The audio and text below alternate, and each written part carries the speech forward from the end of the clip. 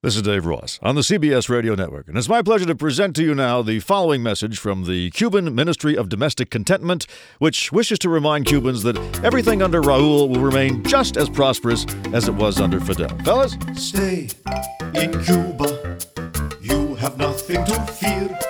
If Americans knew how nice we treat you, they'd be floating down here. Caribbean breezes, spectacular waterfront views.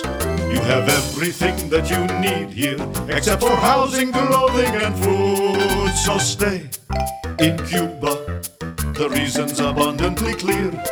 If Americans knew what we do for you, they'd be defecting down here. Why would you go to America, where nobody trusts the police?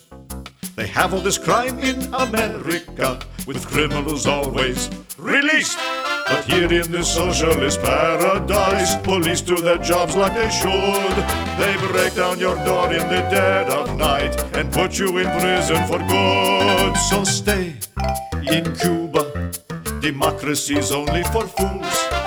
Why float off to Miami when you can starve right here with Raul? Stay in Cuba, America's going to hell. You'll be free every day here to do as we say here. So shut up and stay here, or else. Now this. This is Dave Ross on the web at daveross.com.